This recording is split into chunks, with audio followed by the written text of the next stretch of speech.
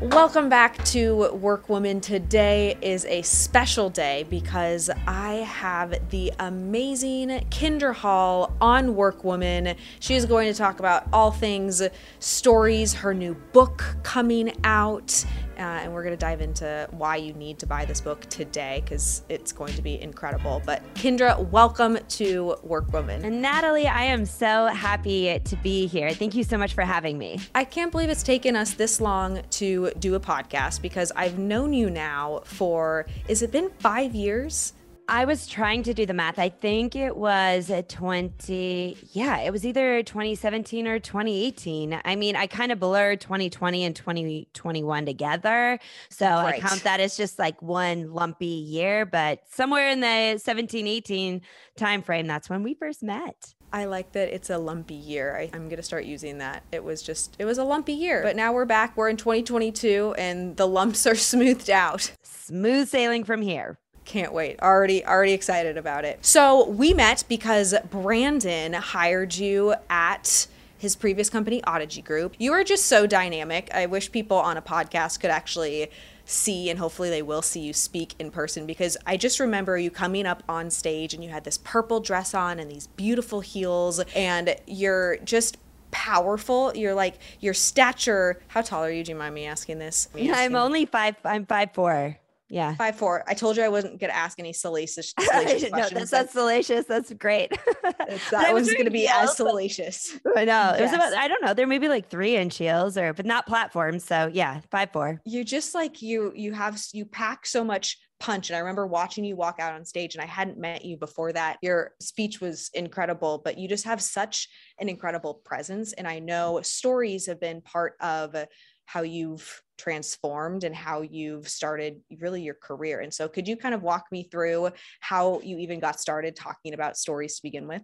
Yeah, I told my first story when I was 11. So I was one of those people who my path kind of found me, I guess you could say. It was an assignment for 5th grade. So I took a children's book and I went and told the story to a 3rd grade classroom. And I remember in that moment watching the 3rd graders, who at the time it was like the end of the day, it was the end of the school year. They were bouncing off the walls. There was just no hope to get their attention. And within the first few sentences of the story, they were right there with me. And I remember thinking, it was kind of an awkward time. My son is a 5th grader right now, and he's definitely trying to figure out like who he is, who he isn't, who he is in comparison with the people around him. It's that natural, it's kind of the beginning of the teenage years and then the progression that we make from there. And so, I wouldn't have called it identity back then, but I was struggling or questioning or like, who am I going to be? And, to have that experience of simply telling a story and watching everyone respond and listen and care, even though they were 3rd graders, it was a really clear moment for me that I was onto something pretty powerful. Now, of course, I still had to go to 6th grade and on through the rest of, my education. However, storytelling continued to be a big part of my life from then on. At first, it was telling for fun at like friends. Like I remember my friend in like late junior high hired me to tell stories for her little sister's birthday party. Like it was one of my first. I know. I kind of forgot about that until just now. So it was something I was doing for fun, and I got really involved with this community called the National Storytelling Network, where there were a lot of storytellers. I went to the National Storytelling Festival, and it was much more in the art of the story. And then throughout my education, my thesis was on the role of storytelling in organizations. My job out of college was sales and marketing, and it was always all about the story for me. So eventually, I would say, Natalie, it was a long time of being like, people don't get this. They don't understand the power of stories. Somebody's got to teach them. And I finally realized it was supposed to be me. So here we are. When you think back to, okay, you were in the fifth grade and your education was in this, but like, was there a moment in between that where you just felt confident? And do you still feel confident, or sometimes do you not feel confident? Because I still don't feel confident sometimes telling stories. You know, it's so funny because I was on a podcast just yesterday, and it was a different kind of podcast than I've typically done. They were asking me about stories that I haven't told before, and that I'd never thought of in that way. So I was telling stories like as they were coming out of my mouth, and like usually I know what the message is. I can prepare a little bit, and I do recommend, like, if we're talking about strategic storytelling, which is what my first book is all about, storytelling in business, what stories you need for sales or marketing, or if you're networking, or if you're leading a group, whatever it is, if you're presenting yourself in an interview, those are stories that are very intentional.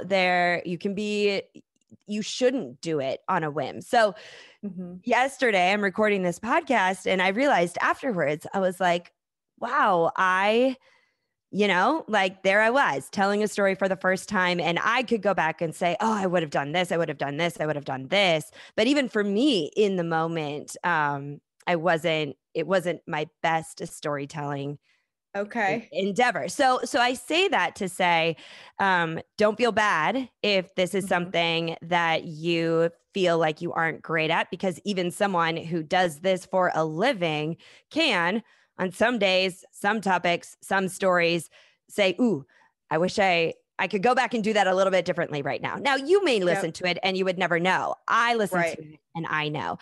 So, but I do think that there are a lot more people who feel as you do. Like, I'm not good at telling stories. I don't know what to do. And that was really something that was a problem I wanted to solve. And I call it a problem because it's a misconception in that storytelling is a talent that some people have and some people don't. And if you're just someone who doesn't have that talent, then all the powers that come with storytelling aren't available to you. And that's simply not the case.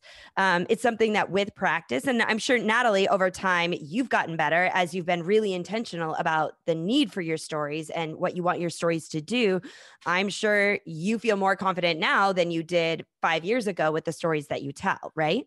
For sure. But I still don't feel, I would say, even 80% confident in like these stories. And maybe it's a false, you should let me know. I've heard the narrative of why stories are so important. And I've always told myself, I'm not a good storyteller. I'm married to somebody who can just like tell the best stories with the greatest level of detail. Those like cornerstone stories of Natalie in the workplace to be able to, convince and persuade people to do something.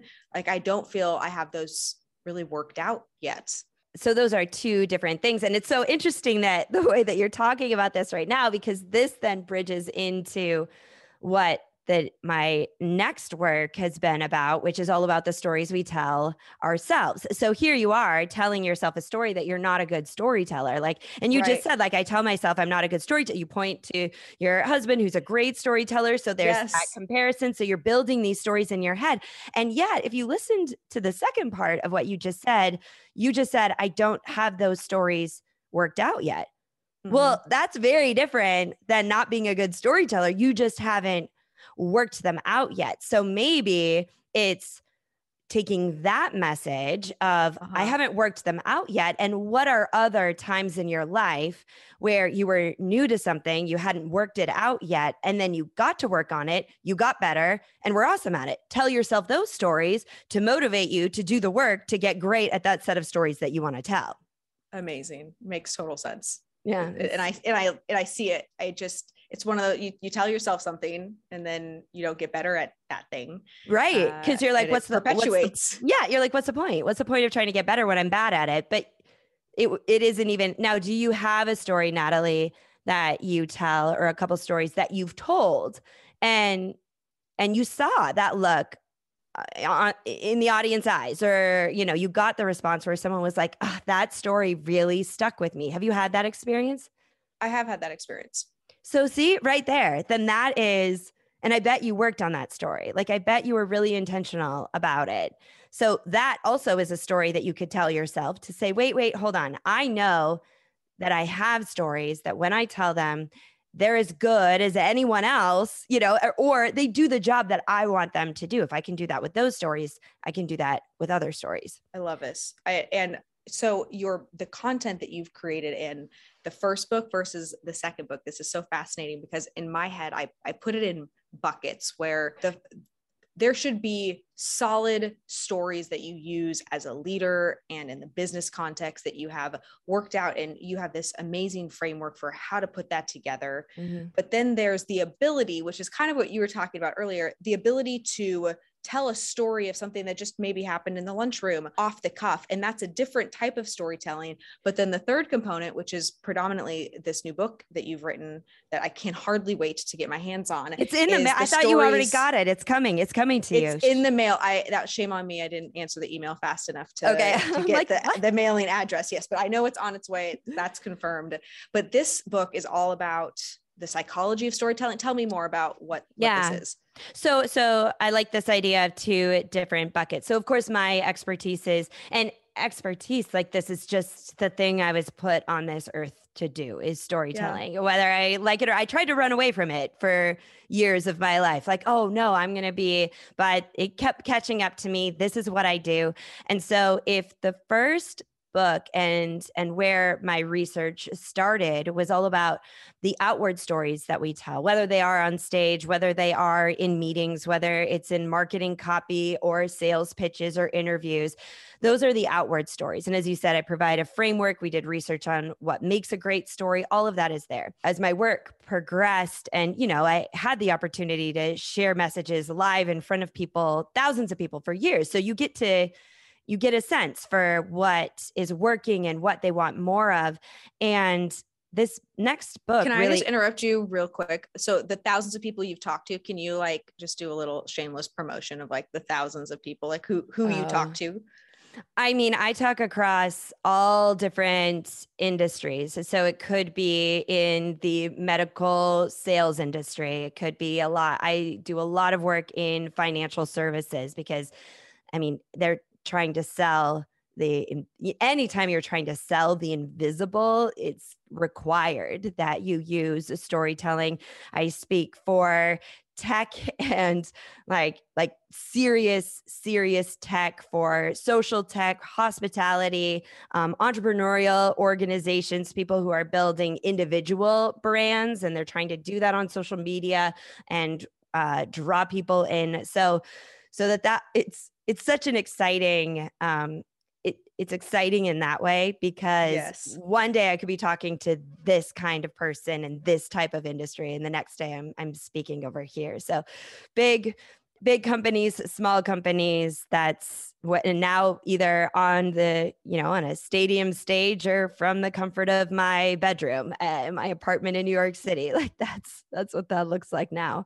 So you are a total expert in talking to such a large variety, but for people who might not have heard you before, I think podcasts are so funny for people like you because you just there's so much there and they don't see it, but you guys have to check out Kyndra and her Instagram and everything that she puts out there just to get a sense of where the experience is coming from that she's going to just dive into. So that's my little tip for the listener. But I love that.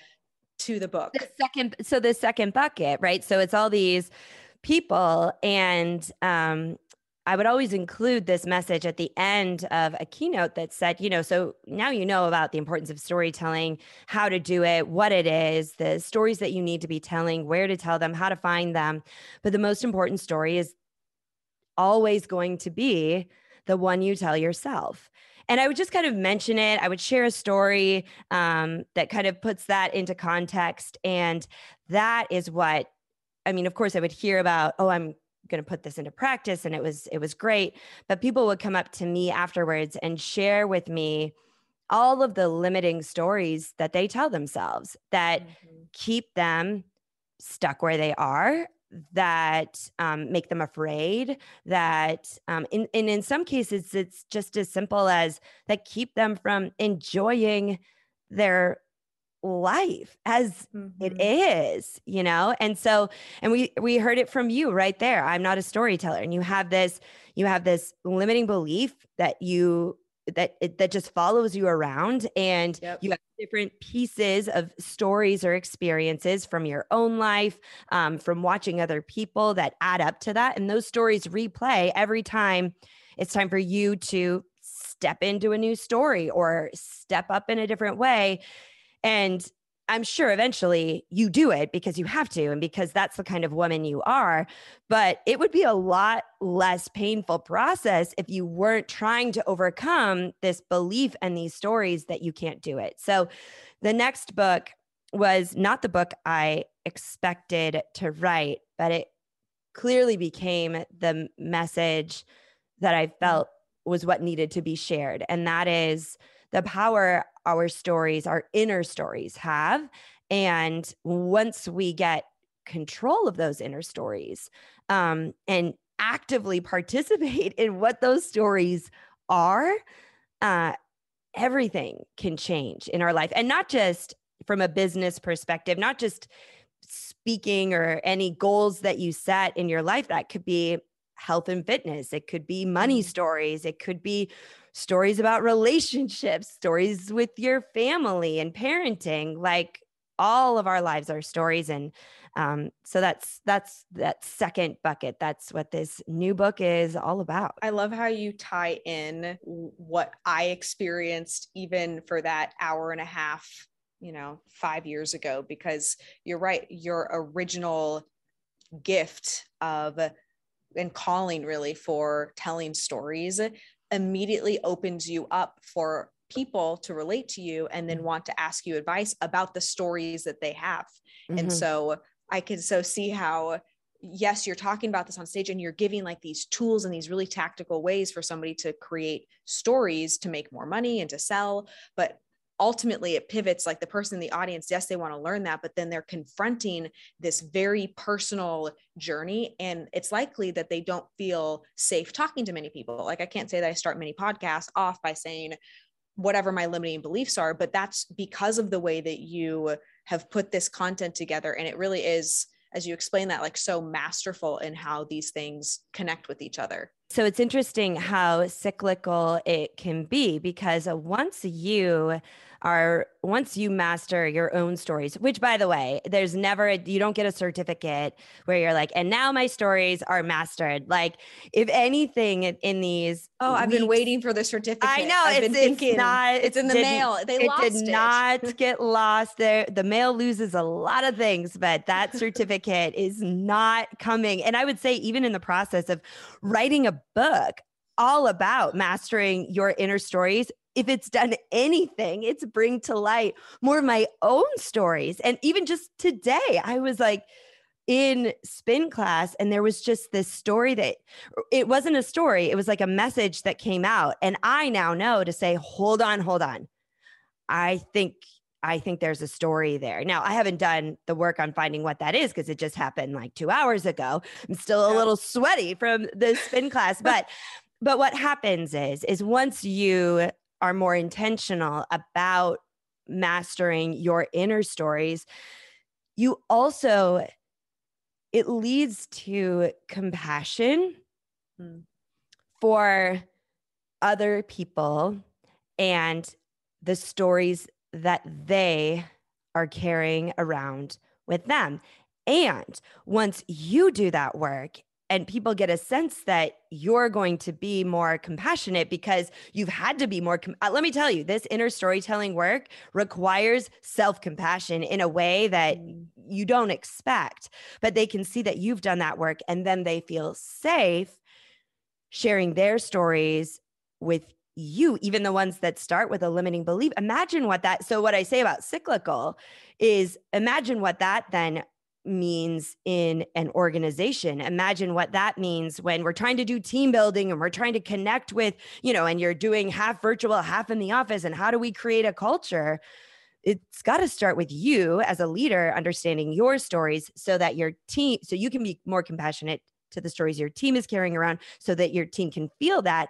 And be more open to you, and then we can all make progress. I love that. Because of my own stories in the corporate environment, very much remove my stories from it, because I think that that's not what people want to hear from. Like, they want to hear about how to build a team. They want to hear about all of these things, but I consciously know that that's incorrect, but subconsciously I still default to that place where people don't want to know my story. And what's funny is I just had a conversation last night with one of our leaders in our organization, and we've grown significantly.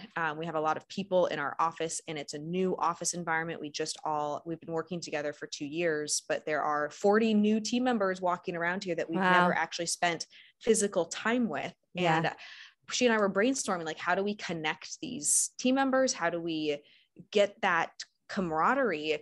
And she said that she was presenting at an event a couple weekends ago, and many of the new team members came up to her and said, wow, I didn't know that part of your story. And it opened up these conversations that wouldn't have happened. And the event was for the clients. It wasn't for the team, but this is like getting all of my juices flowing about how do we incorporate our team members' stories in a way that allows them to feel safe and bonded and trusting of us. But then also it's like the part 2, which is what you're really diving into now, of that's where, like, the story is what has happened and where they've been, but now the story of what it looks like in this new environment and this new workforce with a post-COVID era and this new business that they're in. Like, how do we open up that development?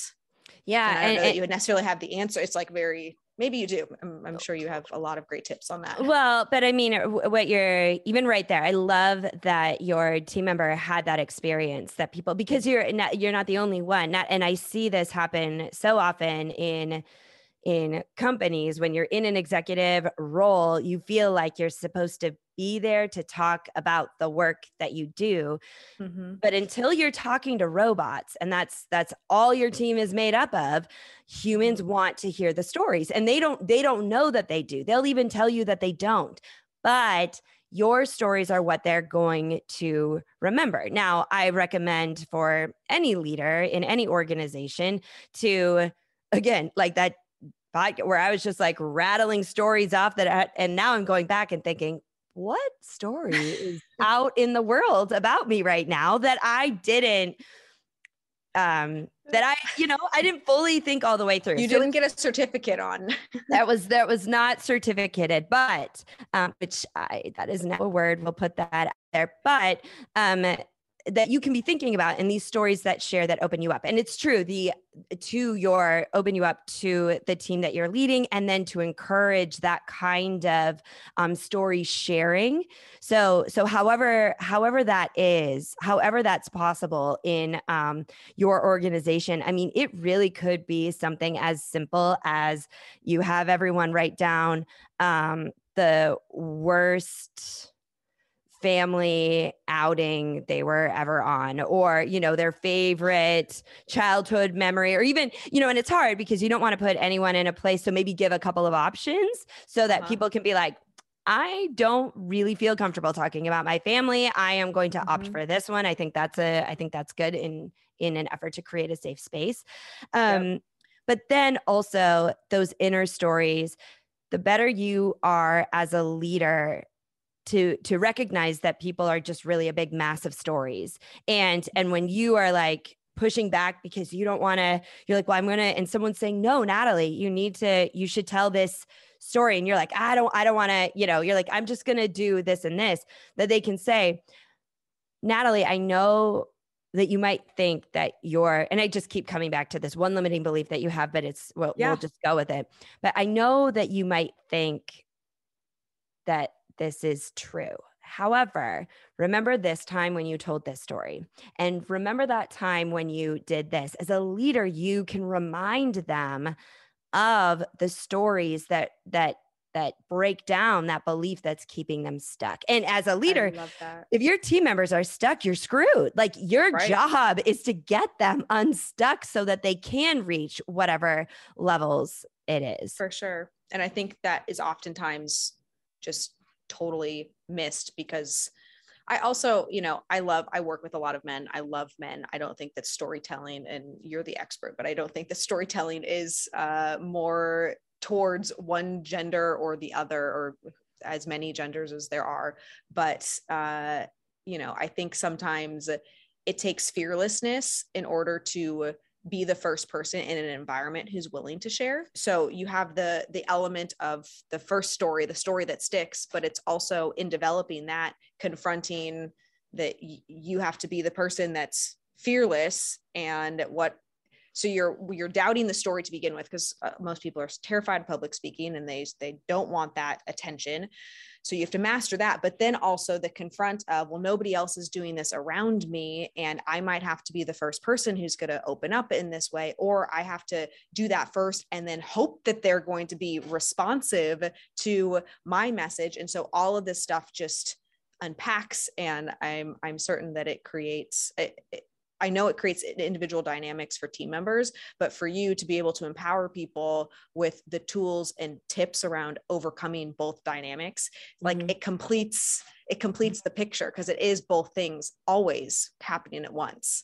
Yeah. And it really is, the most important thing, no matter people's differences, no matter who they are, where they came from, the beautiful thing about stories in general is that, again, this is a human experience. Like there are, from the beginning of humankind, our stories were what allowed us to evolve as a species, to deliver knowledge and information in a compelling, memorable way, so that it would travel through generations. And additionally, when it comes to the inner narrative or the inner storyteller, it was, you were constantly monitoring what behaviors were safe, what is going too far, what is okay. We had, and oh, I can say this, but I can't say that. Like that started because back in the the beginning of our species, if you were the one that was going too far out, you were like, oh, I know that we have it good here, but what's on the other side of that hill? You'd get kicked out and you'd be alone and you would die because you couldn't survive on your own. So this idea of the external storytelling and the inner narrative, again, they are programmed all the way in us. So when I hear and I understand, like when the stakes are highest, we want to default back to what we know, the facts, the figures, the information that needs to be delivered. It seems like pretty risky business to put a lot of your stakes in telling a story. But that fearlessness that you were just talking about, I think if I can offer any encouragement, it's that you are human and the people you are talking to are humans. And if you can be the first one, storytelling has to start somewhere. And how cool would it be if it started with you? Love that. It's awesome. Question, very important question. What is your favorite chapter in the book? And was it the one that was also the easiest or the hardest to write? So my favorite chapter in this new book, and I was surprised by it, is actually the last chapter, not the conclusion, but the last chapter. So the book, there's 3 parts of the book. So the first part of the book is really establishing the science of inner storytelling and why it's so hard for us to get control of our stories, but why it's so important that we do, because ultimately our inner stories shape our lives. Like that, depending on the stories you're telling yourself, that's what your life will look like. And if you're looking at someone and wondering, like, how did they get there?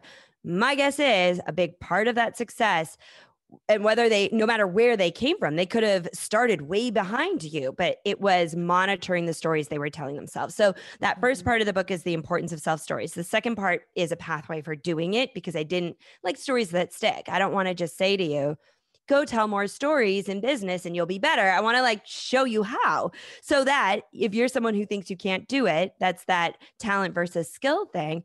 Now you have the checklist, the path. So the second part of this new book, choose your story, change your life, is the path. And then the third part, it breaks down into 5 chapters. And I said it's the last chapter that's my favorite, which are like the 5 key areas of life and the way our self stories show up in those different areas in unique ways, and how you can, like, strategies for then managing it. So it's stories for business and career, money and finance. Money is a big story, health and well-being, love and relationships. So much story happens there. And then the last chapter is family and parenting, which, again, I wasn't expecting this to be my favorite chapter, but I think that, as a woman, as a proud mother, as an entrepreneur, as someone with great professional ambitions, and then add that to, raising 2 children in a pandemic in New York City, in whatever. So it was just a very real, like, watching my stories about what a parent looks like and how that impacts and makes me feel in my life, and what stories to hold on to and what stories to shed and create my own, stories about my children and how to help them. And I think maybe parenting is my most, I see it almost as leadership in a way. Like it's similar. Yeah. And that's like where I am being a leader, like an active hands-on. And so I actually think that chapter would probably apply well to like leadership in general.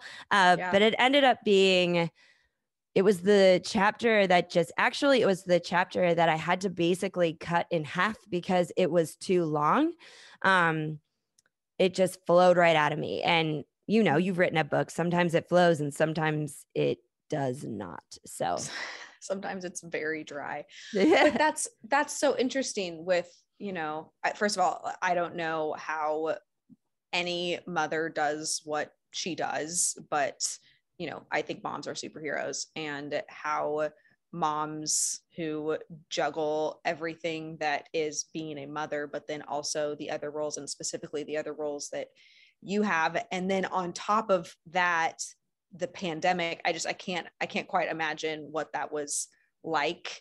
And I'm not a mother, but I've heard from my friends who are mothers that, there's just judgment, and there's people that have so many ideas on top of the ideas that you have about your own mothering skills and what your mom did, et cetera. But it's like, I have this mentality that you, and especially the mother role that you have of all of them, is like the most badass, coolest, most challenging. And yet I feel like most people don't really talk about how they navigate that. So I think that's really cool that you really put some energy into creating that path, because it seems like there's a void of that content, especially in a pandemic sense, in today's society. And it really does come down to, Natalie, I think the thing that was so important, and not just in that chapter, but in the book as a whole, is the power of two things: the power of ownership and the power of agency.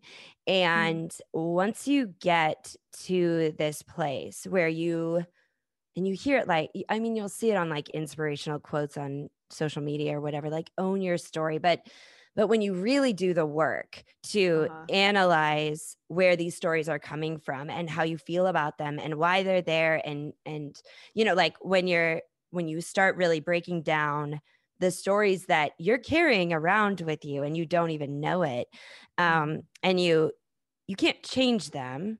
That's why the book isn't change your story, change your life. It's choose your story, change your life. Once you wrap your head around what they are, and then who you are and who you choose through the stories that you seek out, the stories you tell yourself, who you choose to be, all of that judgment. And this is true again in all things.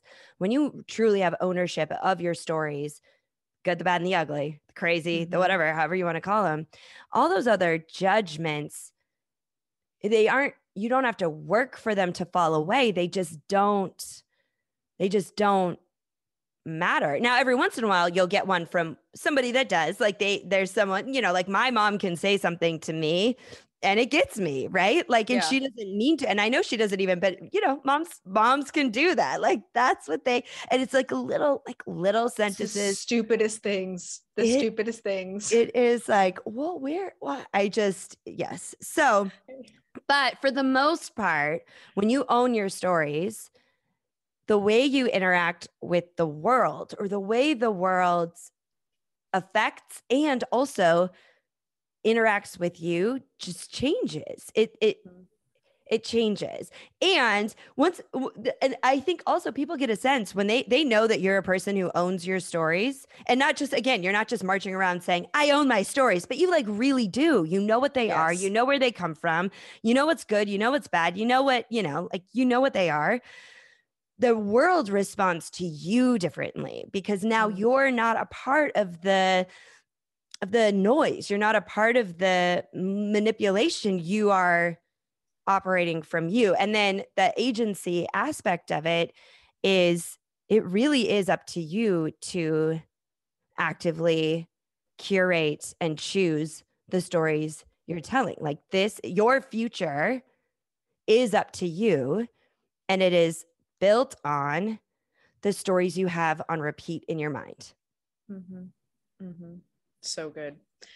Okay. So for the people who are listening to this right now, would you say, okay, I have a 2-part question. Would you say that anybody, unless they've done really deep work around this, has work to do around choosing their story? Yeah. I would say there is one person this book is not for, and it's not for a person who isn't willing to make a change. Like they don't either they don't, like, if you're right where you are and you're completely happy, then you don't there. This is anybody who has felt stuck, and again, in any area of life, and you can't quite figure out what it is. This book will help. And then the other person that this book is for someone who's saying, I think I've got some bad stories going on in here. I don't know what to do about them. So this book is for them. But yeah, just the person who's like, no, I don't want to change. I don't need change. I'm not open to that. This will just irritate you. So I would recommend you not. I mean, honestly, like it will. Yeah. It's not. I get it. You're not going to like it. So that person probably hasn't made it this far in the podcast. Maybe they are. If you're still here, we love you. We welcome you. We hope that you change to ideally want to grow and develop, maybe someday, maybe not. But for the people who are listening to this and they are like, man, I do have some stories. I've identified that I have this feeling that you're talking about. What is the one thing that they could do right now, today, in order to start to make that work happen? Yeah, I would say the number one thing you can do is catching your stories in the act, stopping the automation. So it's really important that you know that this, just like our ability to breathe and for blood to flow through our veins, so are the stories in our minds. And so they get away with anything they want because you don't even think about them. So your number one thing that you could start doing today is catching these stories in the act. So, and maybe you can just do it on a whim. Anytime you're like, ooh, no, I can't do that.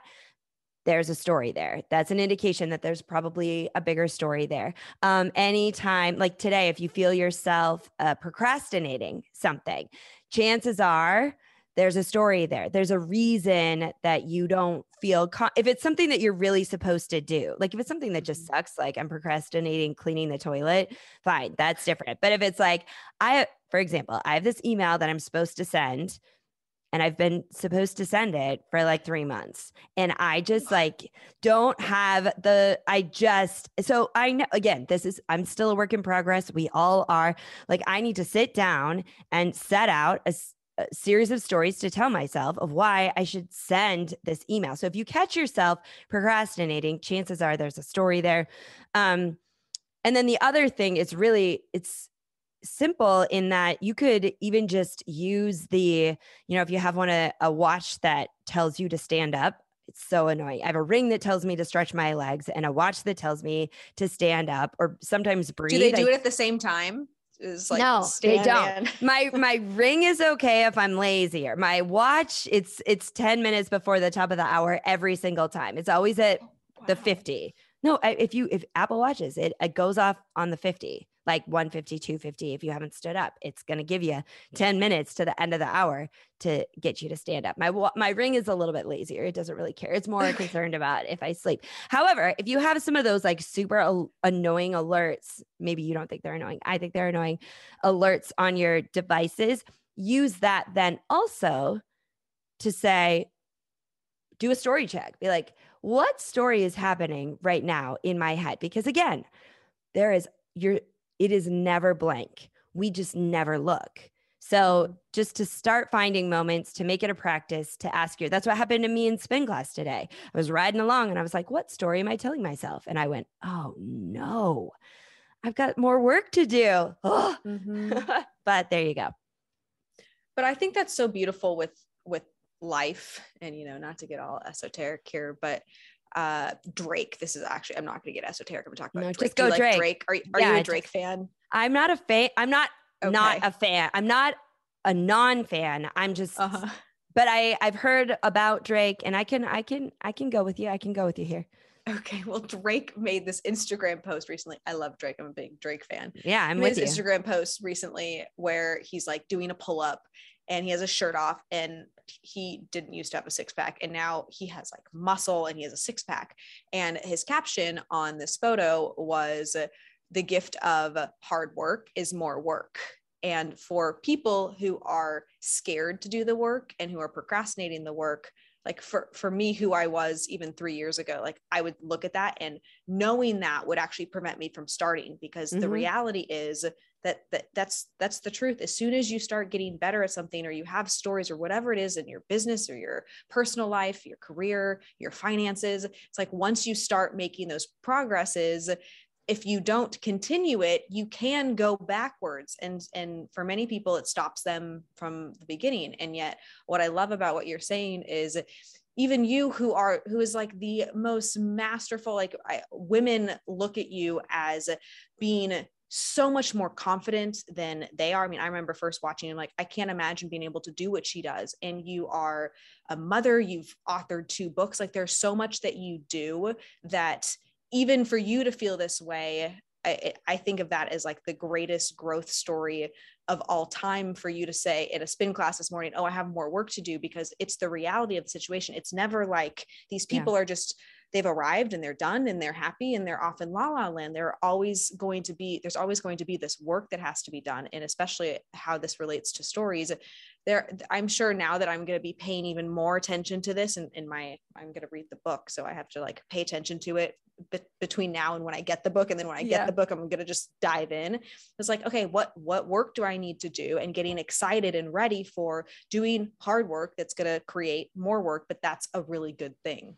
Well, and the good news is this kind of work, it is hard, but there is some like easy early payoff too. Like you can, if you're working on, if there's like a small limiting belief, I've seen people like even listen to a podcast or hear me speak about this or whatever it is, and just take that little book. The book isn't even out yet. They can't read the book yet, right? When I was talking pre-launch, take this concept and make a tweak in the story they were telling themselves and see a massive difference in like one little issue that they were dealing with. So I always think that that's a good thing. Like if you can see progress right from the get-go, it's encouraging in that way. But then, yeah, you're right. That is, I like Drake. I will say, because it's true. What you get is more work. I converted you. You did. I converted you. It's happening. I'm going to put posters up on my wall. It's happening. Kendra, it has been so great to talk with you. I want everybody to know where they can buy the book. Yes, the book. Well, you can find me on KindraHall.com, and there are, of course, links to both books there. But the book it's on Barnes and Noble, it's on Amazon, it'll be in local bookshops, it'll be in Barnes and Noble. So wherever you like to get your books, that's where. Oh, and even bookshop.org, which is a website where you can pick a local bookstore and support a local bookstore. They'll ship it to you. So pretty much everywhere books are sold. Very cool. And are you going to do an audiobook? Oh, it's already recorded. It comes out the same day. I Wow. know. Would you recommend people do audio or buy the physical copy? I think so. Here's what I've heard. I'm not an audiobook listener because I like to have a physical copy to write things down, and that's just how I prefer to read books. However, I know a lot of people prefer the only way they can read books is if they're audio. So I would recommend however you prefer to read it that way. What I do know is I did hear from a lot of people from the first book that they ended up getting both, which I know sounds like a sales tactic, but the reasoning was there are so many I don't do the whole workbook thing as I don't know. It's just not but there are things that you may want to write down, notes you may want to take. So it's valuable to have both the audio and then the book to write it down in. I love it. Well, I can hardly wait to get mine. It's so great to talk. I think you actually have a couple copies coming your way now that I think about it. I'm pretty sure I signed like a bunch of them to you. I don't know why. So great. I will give one to Brandon too. Yeah. Kindra, it was great talking with you. Thank you for being on the Workwoman Show. And I look forward to all of the success and all of the stories that you are going to help people reshape. It's same to you, Natalie. I'll be cheering for you.